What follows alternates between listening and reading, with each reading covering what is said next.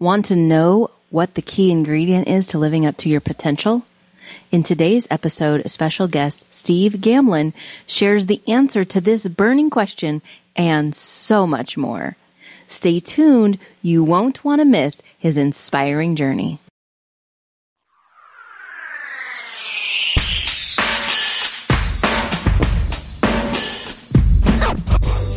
Hello, you are listening to The Power of Investing in People with Shay Sparks.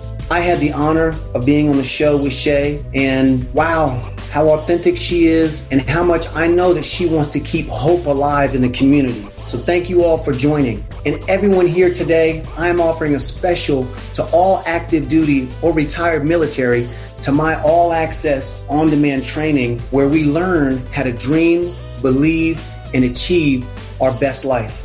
Please visit at timlanefitness.com, and I'll see you all soon. Enjoy the show.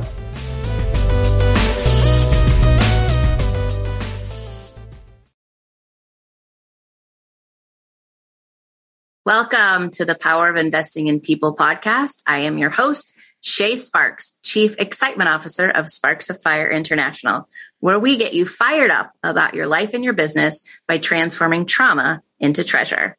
Check out my new collaborative co-author book called #Firestarters, How to Be a Spark of Hope in the Midst of Change on my website at shaysparks.com. And while you're there, you can look at connect with me on all my social media links, Instagram, YouTube, Facebook, and even LinkedIn.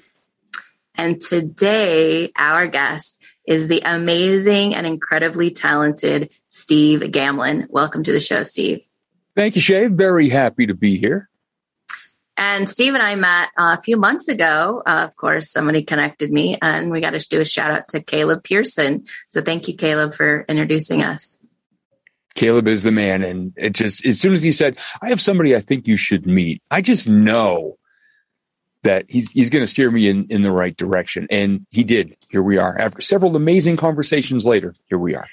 Well, him and Bodie are just such a gem of a team. And so anybody that they introduce me to, I'm like, absolutely. I have no problem with me. That friend of yours is a friend of mine, is what I always say. Yeah, exactly.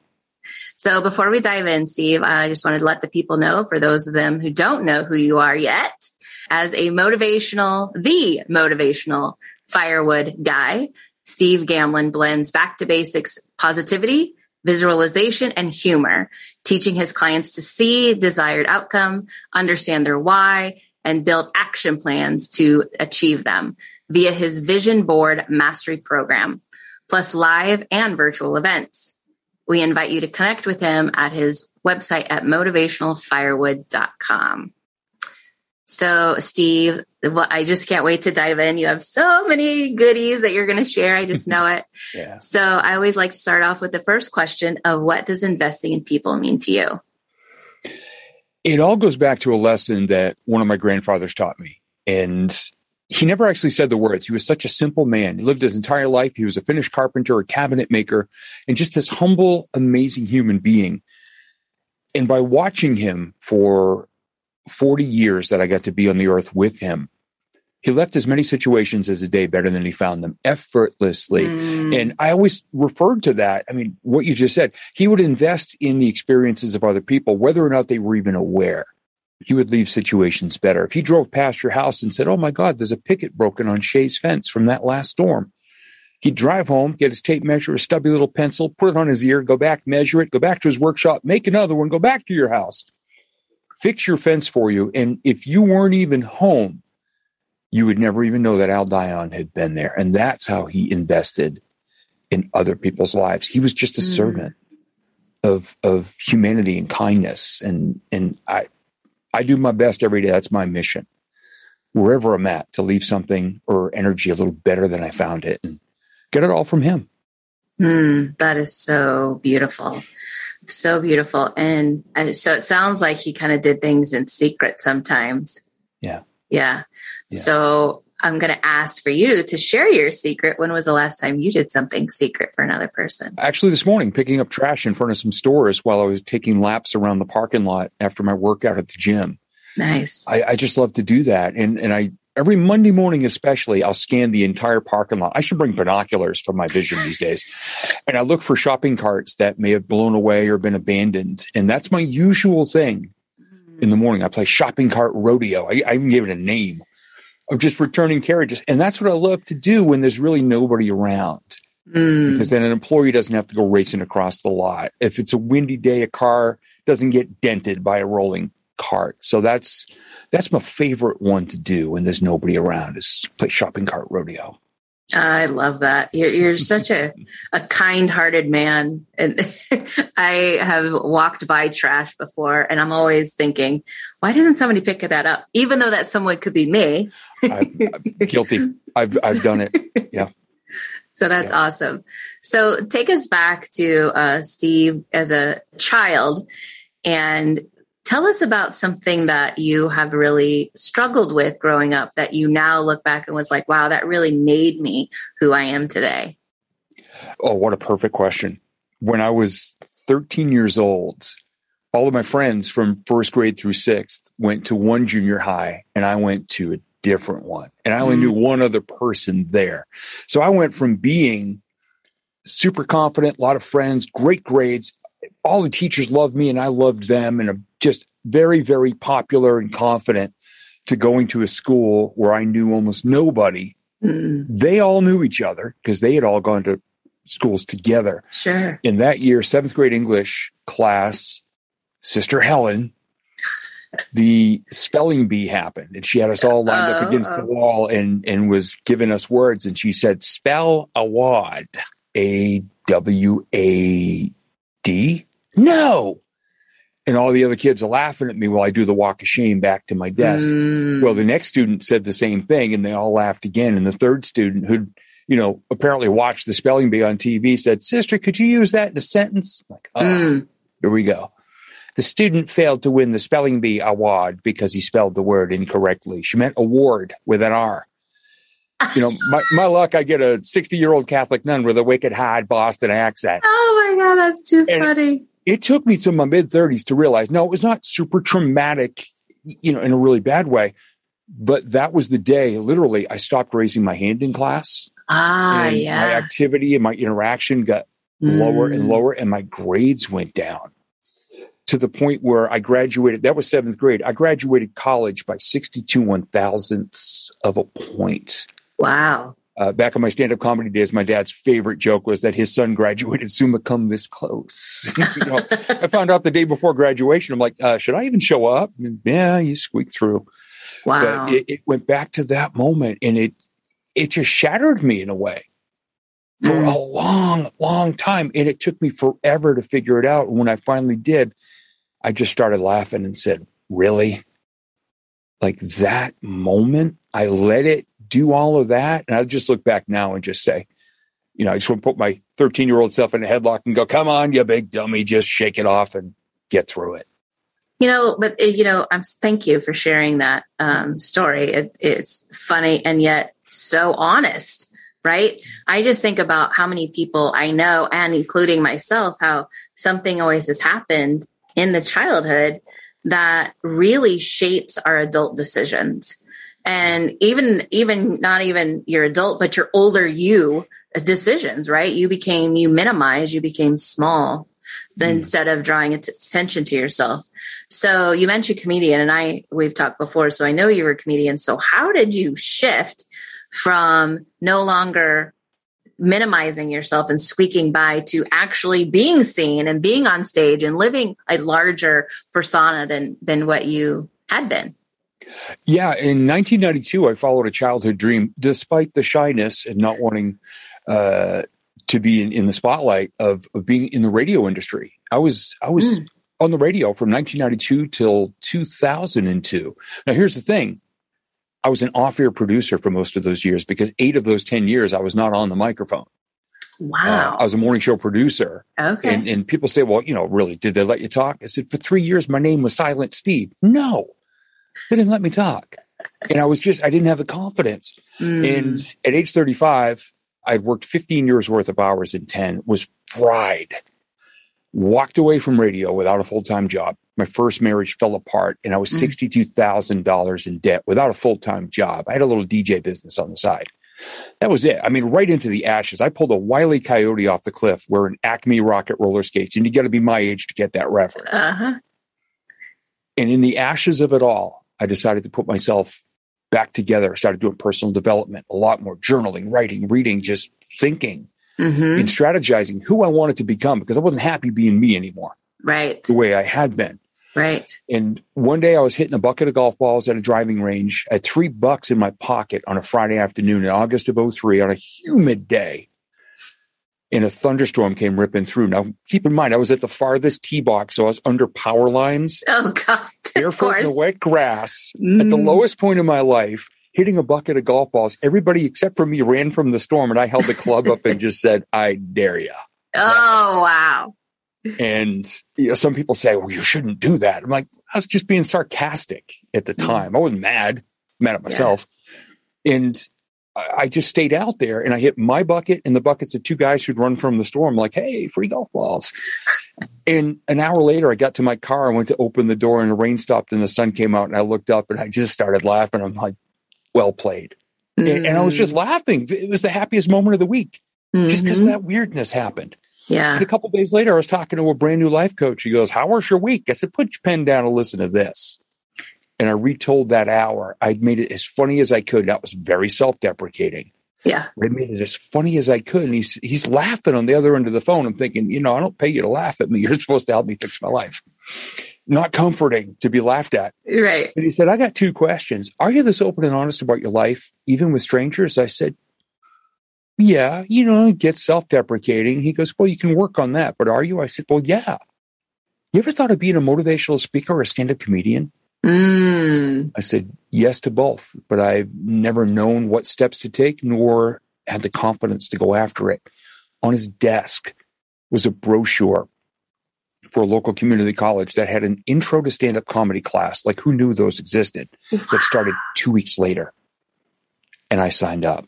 And he said, you ever heard of Toastmasters? I said, do they help you be a speaker? He goes, they give you the confidence and the structure to get out there and do your thing. He goes, man, you got the basics of it. He goes, just polish it up. And 3 weeks later, I was in my first Toastmasters meeting. And I've been speaking ever since. Did 7 years of stand-up comedy. And then just took the cleanest, funny material and brought him into speaking. And have been doing that for over 17 years. I love it. I love it. I think sometimes it just takes that tiny, I won't even say tiny. It takes one person to believe in us for us to make a total life shift. And I did something similar. I spoke at a battered women's shelter years ago, which is interesting. My accountant actually asked me if I would, because I'm a hairstylist too, actually asked me if I would cut hair after this presentation. And I said, sure. But I said, I can do that. I can cut hair. I said, did you know that I was in an abusive relationship? And she was like, no, will you share your story? And I said, wow. I mean, sure, I can. And I had always kind of like you in the back of my mind kind of thought, I could maybe be a motivational speaker. Like, that looks kind of fun. Like, wonder what that would look like. And when I stepped into that, she came over and she was like, okay, I don't know where that came from, but that was amazing. And she's like, you have a book in there too. You not just a speaking, but you can write too. And I was like, okay. It just so happened, I think it was like a year and a half later. Was it a year and a half later? I don't know. It doesn't matter. She decided to put on a speaking because she was in the NSA, National Speakers Association. And she decided to put on a speaking boot camp. And so that is when I really stepped into, okay, I can be a speaker. And I think it was about a year before that, I actually decided to take improv for a year. Oh, love that. But it was literally it was the day after that at the battered women's shelter.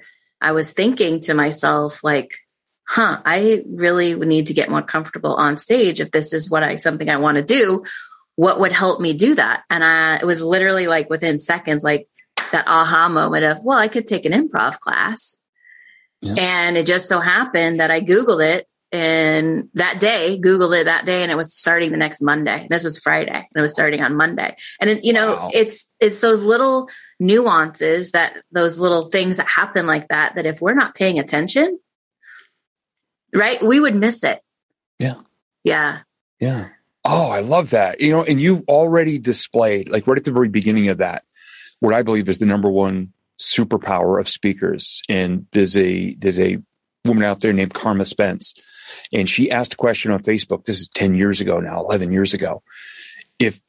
What do you consider your speaker superpower to be? And I typed back, I was the first person, all in caps, authenticity. And we didn't know each other. We're 3,000 miles apart. She shot me a direct message. Would you like to be in my new book? I want to interview you about that word.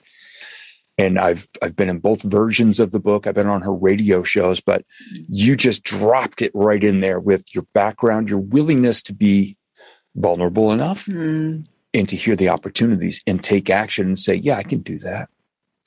Well, you know, thank you. Thank you for saying that. And I will say that word right there, you vulnerable. And I can attest, I'm assuming from you as well, there's something about being vulnerable that is so extremely scary that when you're, especially if you're shy, and then to like now be vulnerable and tell people that you're shy and that you want to step into something different. And yet you also talked about the word confidence. And the work that I've done myself, but also in the work that I help with my clients, my coaching clients, I really see how being vulnerable builds your confidence muscle. So how have you gone through something where you had to be vulnerable and really it's build your confidence muscle to take you even further than you could have imagined? It actually all started with an email on June 2007. I mean, you were putting these questions. We have not had this prep for the show. No. You are handing me, like, you're making me smile prior to finishing the question. So I want to say thank you for that. Yes. June 16th of 2007, I got an email that I almost deleted. I thought it was junk mail. It was from someone named Tina. And whatever, it's spam. I'll check it out tomorrow. Well, it turns out it was from a woman I'd gone to high school with and had a crush on for 3 years and never asked out. What? Who was reaching out to me after 21 years of zero conversation, 10 days after I wrote down my journal and was doing my visualization and vision boards. I am ready to fall in love. 3+ years after my divorce. And she said, hey, I saw your name on Classmates and I looked you up. Oh my gosh. And she's since admitted, I said, why again did you look me up? She goes, I saw you on Classmates and Googled you. She goes, wait a second. Steve, who hid behind me in math class for 3 years so the teacher wouldn't call on him, was on the radio. Wow. He's doing stand-up comedy, has written at that time 2 books. Yeah. And is a professional speaker. Yeah, I had to see if it was really you. We should keep in touch. And we did. 4 weeks later, by text, call, and email only, with 0 pictures of her. She didn't even have a social media footprint at the time. She reached out in a text and said, hey, if I tell you something, do you promise not to freak out? And I said, sure. And she said, here's how I really felt about you in high school. Here's how I felt when I saw your name. Here's how I felt when I got an email and heard your voice. Here's how I feel right now. I love you. Oh. And we had both, the conversation had shifted to being like that. It was a matter of who was going to be 1% more vulnerable first. Because I was feeling it all for her as well. And I texted her right back. Actually, I didn't text her right back. I was DJing at a wedding. And right when she said that, the event coordinator came over and says, hey, we have to go cut the cake. I'm like, oh, dear God. I'm leaving an emotionally vulnerable woman in a bubble bath 1,300 miles from here. Be right back. And when I texted her back a few minutes later, I said, I love you too. And we just celebrated our 14th anniversary. Wow. That brings a lot of emotion to me and tears to my eyes. Beautiful story. Yeah. And I've told her if she ever ends our relationship, I said, just know in advance, you're going to demolish my speaking career. Because that's everybody's favorite story. It's gotten me on Oprah's radio network 4 times talking about soulmates and law of attraction. And I love that. You gotta do, the whole forever thing. I'm on board. So let's make it happen. Yeah. I love that. And I also love what you said, that someone had to take that 1% of vulnerability Tell me more about that phrase, 1%. I've never heard that before, but I love it. So tell me more about that. Yeah, it's something that I've heard over and over from one of my coaches and mentors, Chris Whitehead. We've been running together for about 10 or 11 years. And he would always tell me when he saw me getting overwhelmed with things, trying to grow my business and frustration, and I've had some loss over the past couple of years. Some people very close have passed away. And Chris would say, hey, man, where are things? Where are things? He goes, just remember, every day you only got to do 1% better. He said, you don't have to. He goes, I know your goals are huge, but he goes, what's the story you always tell about the old wooden roller coaster? And I go, yeah. I said, it's click, click, click, click. He goes, brother, that's your 1%. Stop getting overwhelmed by your own goals, which, it happens. It happens to all of us. Yes. And so it's just every day I'm thinking, all right, what's my 1% today? What's my one thing today? This morning, I did a Facebook Live in the parking lot at the gym because instead of walking 1 lap, I walked 4.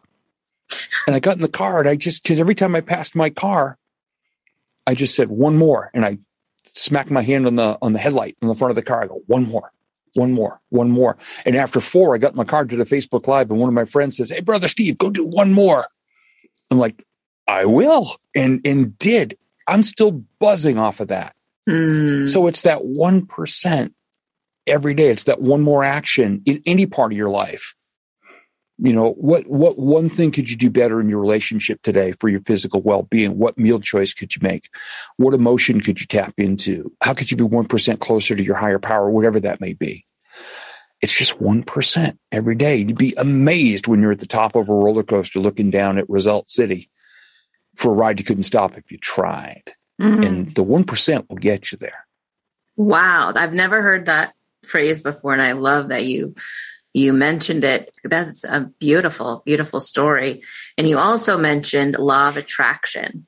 And I know that you do vision boarding and you talked about visioning and journaling and all of that earlier. So kind of take us down that road. So you went from a comedian and motivational speaker and still motivational speaker to now you're doing vision boards. And so tell us about that defining moment and that transition, like did you just add something or you're like, nope, I'm tearing this down and I'm pivoting, the word of 2020, pivoting into this. I know. Everybody used that word. It's why I just avoided using it. I just say, I took my business and bounced it off the wall a different way. There you go. Yeah. And people say, well, we call that pivoting. I'm like, you can call that pivoting. That's just more of a way I would describe it, is bouncing off the wall. It's funny because I've been talking the visualization pretty much the whole way over the past 17 years, but a few years in actually where it started was that same life coach who I had the conversation with asked me, have you ever heard of The Secret, which had just come out on DVD in the early 2000s. So I went and got it. It's about 98 minutes long. Some of it I really love and appreciate. Other things like the genie and the magic lamp, I really think they could have left on the cutting room floor. Just my personal preference, because it made people think, if you wish for it, you get it. Yeah, exactly. 2/3 of the way through, a gentleman named John Assaraf was on the screen, and he was talking about vision boards and visualization. And out of 98 minutes, that 3-minute segment fascinated me. And I kept thinking, all right, what is there to this? Like, okay, you just see it and it happens. No, you got to do this and this. So it kind of presented it as I put pictures on a board and then these things happened in my life. So I decided to dig a little deeper. And no, I did not learn quantum physics or mathematics or anything like that. Because people say, well, Steve, do you know what happens at a cellular level? No, I don't. I just know that if I see exactly what I want, put myself in the right situations, have the right conversations, get the right education, and keep moving with my head up, not staring at my phone at my feet and wind up in a fountain at the mall, I probably stand a better chance of finding it. So it's a lot of times it's just being aware and having your senses wide open to hear things, to see things, to feel things. Yes. And you become magnetic. The energy you put out, I believe, increases the odds of a certain type of return. If you're walking around denting cars all day, and then yours gets dented and you get all bent out of shape. Well, that's a form of karma, I believe. And I think people deserve what they get, or get what they deserve, whichever way that goes. But with the law of attraction, it's increasing the odds that you will see the opportunities to get to the outcomes you wish to get to. That's the way I describe it. I try to be the least amount of woo-woo, No unicorn riding gurus farting rainbows and glitter across the sky. I don't believe in any of that. And I've tried to never be that way. But that's the law of attraction for me. And look what happened, me meeting Tina. I always point up for Tina because her office is right above mine. But all these opportunities that pop up, and it happens to people around me all the time. My vision board clients go nuts because they reach out to me and they get 20 typos because they're typing so fast. They're excited. Look, guess what just happened? I said, well, of course it happened. Remember what you said the other day? Remember what you said you're going to do? Remember that talk we had and you were going to stay open to this? I said, that stuff would have been there with or without you being aware, but you were, and you plugged into it. So that's the way I describe it. I love it. And I have a story, but before I'm going to tell you the story, I want to ask you this. Is there a one thing, secret, no pun intended or pun intended, that you would say is really key to having a vision board and then watching it come to fruition? Is there a key? And this is actually one of the biggest lessons. And it was the last one added to the program that I created. Know your why. Know why you want everything you want. And you can't just say, because my life stinks now.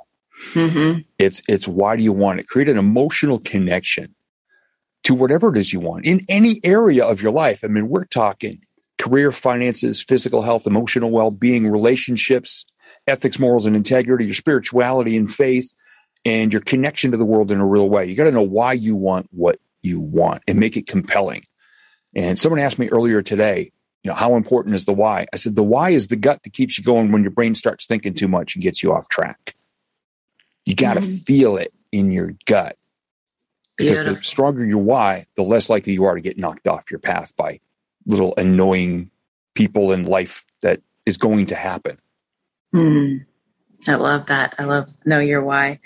So my story is many years ago, I was in the abusive relationship, and I was really struggling with, this is all there is. I don't have a choice. I'm not going to get out, that type of thing.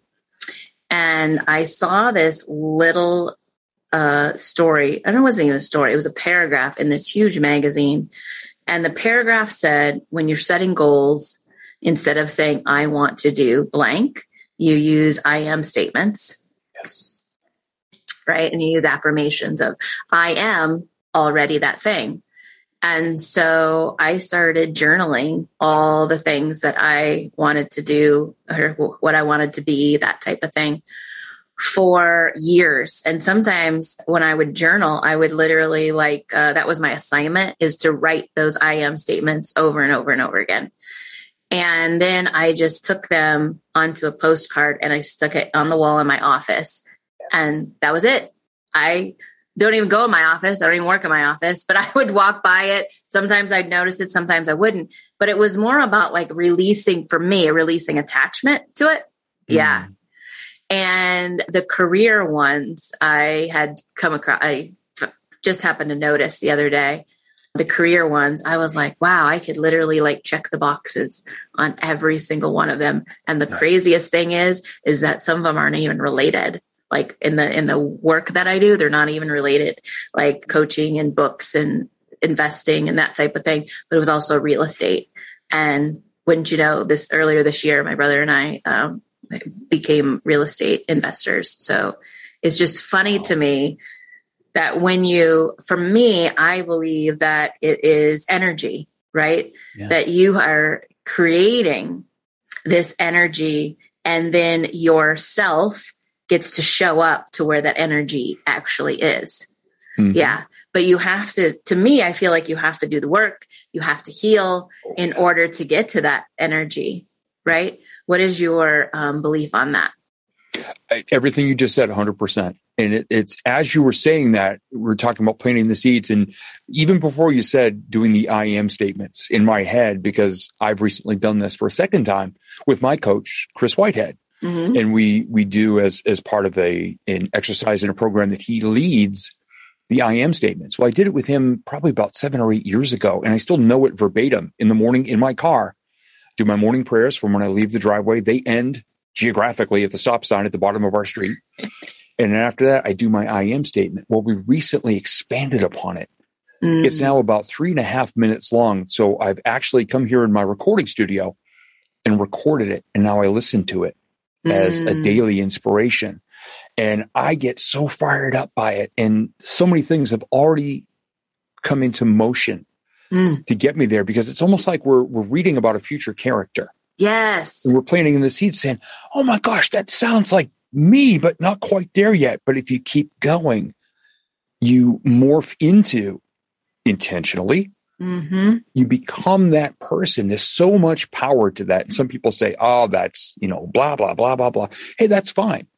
I'm going to sit over here and create this. I mean, my first visualization exercise and my first I am statement happened when I was 10 years old. And I saw a TV show, again, you got to be my age to get it, called WKRP in Cincinnati. Oh, yeah. 1978, I was 10 years old. And I saw this guy named Dr. Johnny Fever, who was a DJ. Yes. And I said, I want to do that someday. He wore jeans, T-shirts, sunglasses indoors, scraggy hair, scruff of beard, played records and talked in a microphone and got paid. And within days, I was walking around with my dad's old tape recorder and a microphone doing my own radio shows. Planted it right then. Now, of course, the lack of confidence thing happened and all that. Still wound up on the radio for 10 years because of another lesson you've already dropped, which is gold. Someone believed in me when I didn't. I had a friend when I was 24 asked me why I never followed my dream of being on the radio. And in the summer of 92, I went to broadcast school, and I did. I got an internship, which pays nothing. But I got my foot in the door, and I went and told my friend, because I hadn't seen him all summer. And he was so proud. He said, I told you. Well, he passed away 3 weeks later. Did all 10 years. And I still remember the last big event of my radio career. I was on stage introducing a band in front of 15,000 people at a concert we created, watching fireworks after the show. I just sit on the stage with my legs hanging down, looking up at the sky. And I just started talking to my friend. I said, man, can you believe this? And it took me a couple of years when I became a speaker. Someone asked me, why are you a speaker? And I gave 16 blah answers. And finally I said, you know what? Somebody believed in me when I didn't believe in myself. And I want to be that person for anybody who hears me. And I was crying when I said it. And he goes, good. Don't ever forget that. And you said that earlier when, someone believes in you when you don't. Listen, because they've got something. They see something in you can't see in your own mirror. Man, I didn't know you were going to turn on the waterworks today. Beautiful story. And first time I shared that about my friend was at a speaking event. I had never said it before. Got to a part in the speech where I scanned all the way across the room and all the way back and still could not remember what the hell I was supposed to say next. Right. Looked at the screen. That was no help. And it was the longest dramatic pause ever. And I grabbed the chair, spun it around, sat on it with my arms in the back, put my head down. Marissa said, you don't mind if I take a moment and share why I became a speaker? And I told that story, made a whole room full of people cry. That was also the day I learned never leave people sad. Yes, exactly. Yeah, that just fell out. I love it because we're really talking about, some of the things that happened to us in childhood. But I feel like, and I'm a very spiritual person. I believe in God. For me, I just feel like God drops little hints in your childhood that you got to pay attention to now as an adult. The things that happen to you can shape your adult decisions. So the things that were planted to you of what your goals were can really decide, what you have to do now to take care of it as an adult. And I had something very similar as well. I remember watching Oprah with my mom after school, and we were sitting there and Tony Robbins was on. I was like, I had a vision when I was a little kid, and I mean, little kid, 8 years old, and that I was standing on stage speaking to a group of people. And when I saw Tony Robbins, I was like, maybe that's what I'm supposed to do, but I don't want to be him. And I don't know if I like that. And so, right. So a few weeks later, this woman was on there and her name was Rhonda Britton. I was talking to my mom and my mom was like, I think you could do that. And I was like, I don't know what she does, but that sounds really fascinating. She was a life coach for, first time I'd ever heard that term before.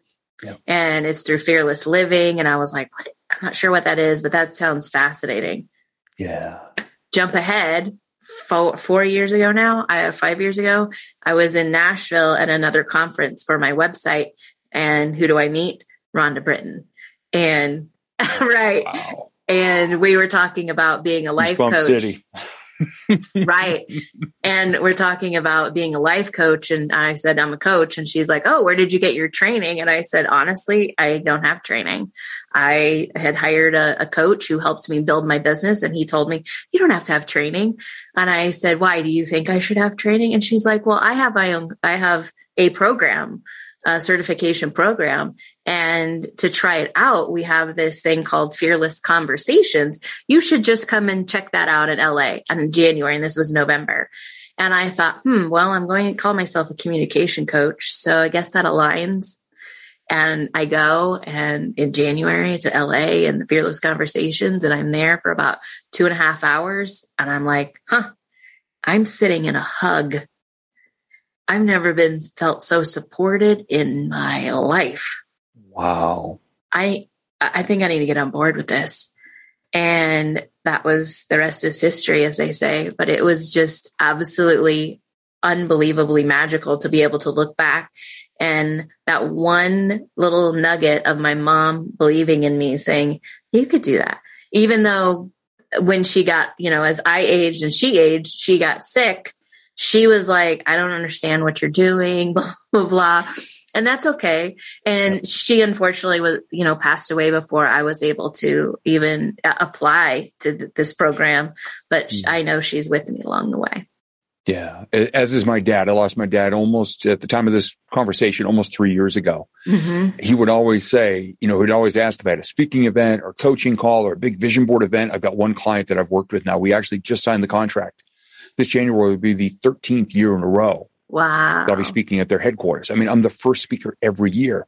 And he would always say, I really don't know what it is you do. When people ask, so what's Steve doing these days? He goes, I don't know. He's doing some vision thing and he does motivational speaking. He goes, so basically you get up on stage and tell stories and people pay you. I'm like, yeah. Yeah. Yeah. I said, but they're lessons. They're not, right. I'm not just doing stand-up, right. companies. That's not what I get paid for.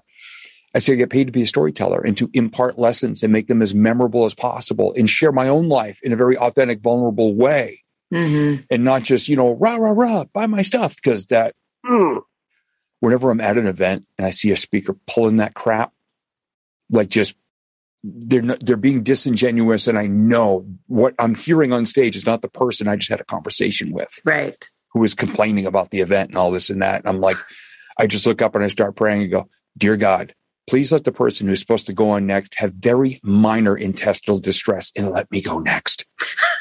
Let me show the audience how a speaker is supposed to treat them. Let me get up there and be respectful. Let me bring a better energy back to this. I'm thinking the other person can go on after me. I don't want them really sick, but just for some reason, we need a diversion. Like I want to be on stage right now, rescuing this audience. And being more authentic and genuine and actually caring about more than just selling stuff in the back of the room. And I get it. We got to make money, but I'm sure you've seen speakers out there like that too. And they're just, absolutely. I'm led by my heart. And I did 43 free speeches for the state of Mass and state of New Hampshire in 3 years to unemployment networking groups. And I tell you what, some of the greatest moments I've ever had on stage were in those rooms. I just believe kind of like, what we were talking about offline before we got on here, the go-giver. Yeah. Right. You just give till it hurts and then you give some more and, law of reciprocity, it will come back. Yeah. Yeah. Yeah. That is the book that has changed my life more than any other. In the day I bought it, I actually met Bob Berg, one of the co-authors in Florida. At a B&I conference, because I was one of the area directors up here in New Hampshire at the time, and fell in love with the book. And I got it on CD, the first audio version. Yeah. And I used to tell Bob, I go, Bob, I listened to it so many times you can see through the darn CD. And he would just laugh. He goes, buy it again. I'm like, yeah, buy it again. So I did on Audible. Now it's digital. I can't wear it out. But now I've met both of the authors for no other reason than anytime somebody asks on social media, what book has changed your life? I always say the Go-Giver and I tag them both Mm. And I recently got to meet the other co-author, John David Mann, and his wife, Anna, who struck up a friendship with me and invited me for dinner in their home because they were so appreciative of me supporting the book for the past 15 years. Well, talk about law of attraction. Law of attraction right there. Yeah. I love it. I love it. Well, we obviously, Steve, we could talk for hours. I mean, it's just such a joy when we can chat. So thank you. And so before we wrap up, I just have a few more questions, but sure. I would really, how can people connect with you? What's your social media, your website? I know we talked about your website earlier, but if they're like, gosh, what is this vision board thing? And how can I do this? This sounds really fascinating. How do they connect with you? They can reach me at the website, motivationalfirewood.com. And all of my social media handles are just my name, Steve Gamlin. They can find me there. And we even have a Facebook group dedicated to little tips and tactics and strategies. It's called Vision Board Mastery. I think there is a couple out there, so look for my name associated with it. But for anybody that wants just a little bit of knowledge, a nice little broad brush about visualization, on my website, motivationalfirewood.com, go to /VI5. There's a little 8-minute video called Visualize in 5. And I put it together for people who have never heard of visualization and just want to understand the basics. And I had a ball putting it together. And some people have said, oh, it's only 8 minutes. I can watch it between snooze buttons in the morning. I'm going, oh my gosh, you are so missing the point of getting your day going and rocking. You're going to snooze through half of it and have to watch it 3 times. So right. That's been the joke from some of my clients ever since it came out. But motivationalfirewood.com. Shoot me an email or a message. I love having conversations with people. I really, really do. Mm-hmm. And I can attest that you do. I enjoy every time we get to chat.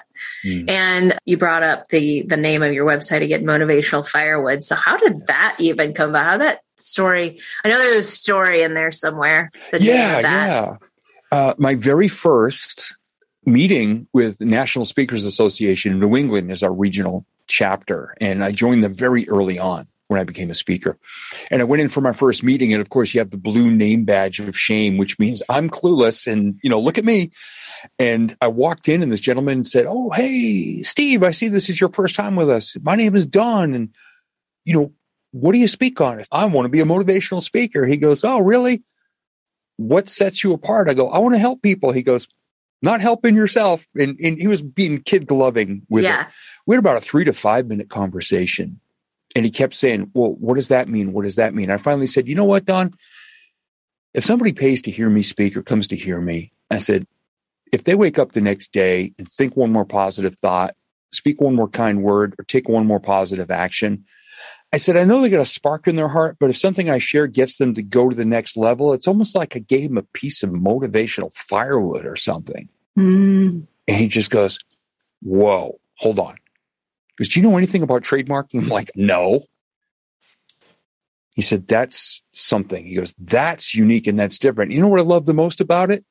He said, watching your face as you just shared that version of it. He goes, young man, hang on to that.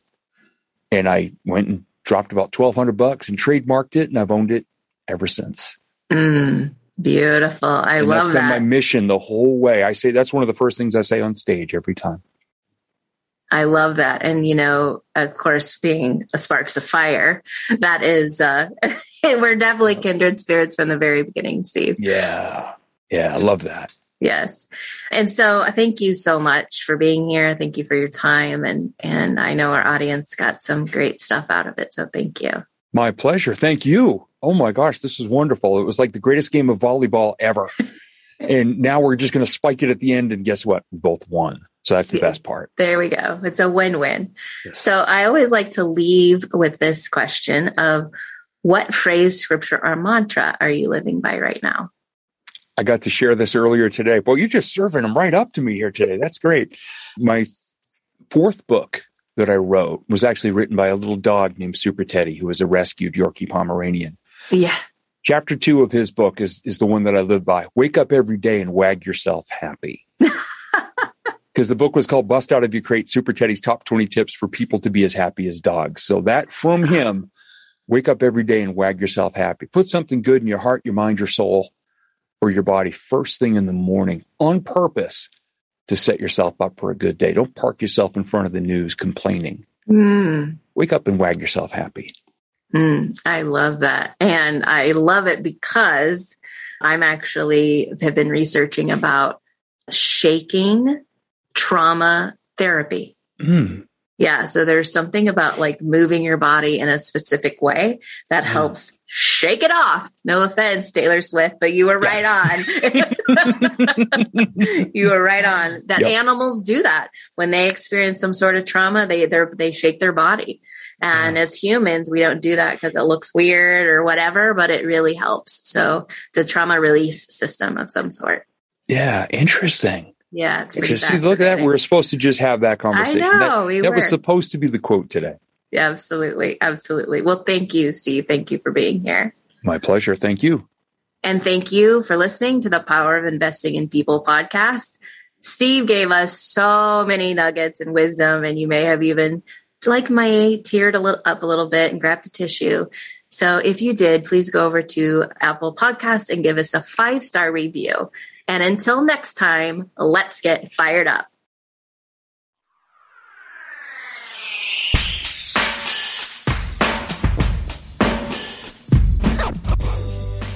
Did you know that when you share the knowledge that you gained from an experience, it becomes wisdom? There is power in sharing your voice of wisdom inside a book to leave a legacy for generations to learn from your experience. And then add collaborating with other leaders, your legacy makes an even bigger impact. Like co-author Joe Bogdan, who shares in his chapter how being better has no finish line. He said his experience in the #Firestarters book project has been nothing short of amazing. From him being a first-time author, he loved our supportive approach, and we earned his trust immediately. If you're curious about joining the next collection of Firestarters co-authors, then join the movement today at firestartersbookproject.com.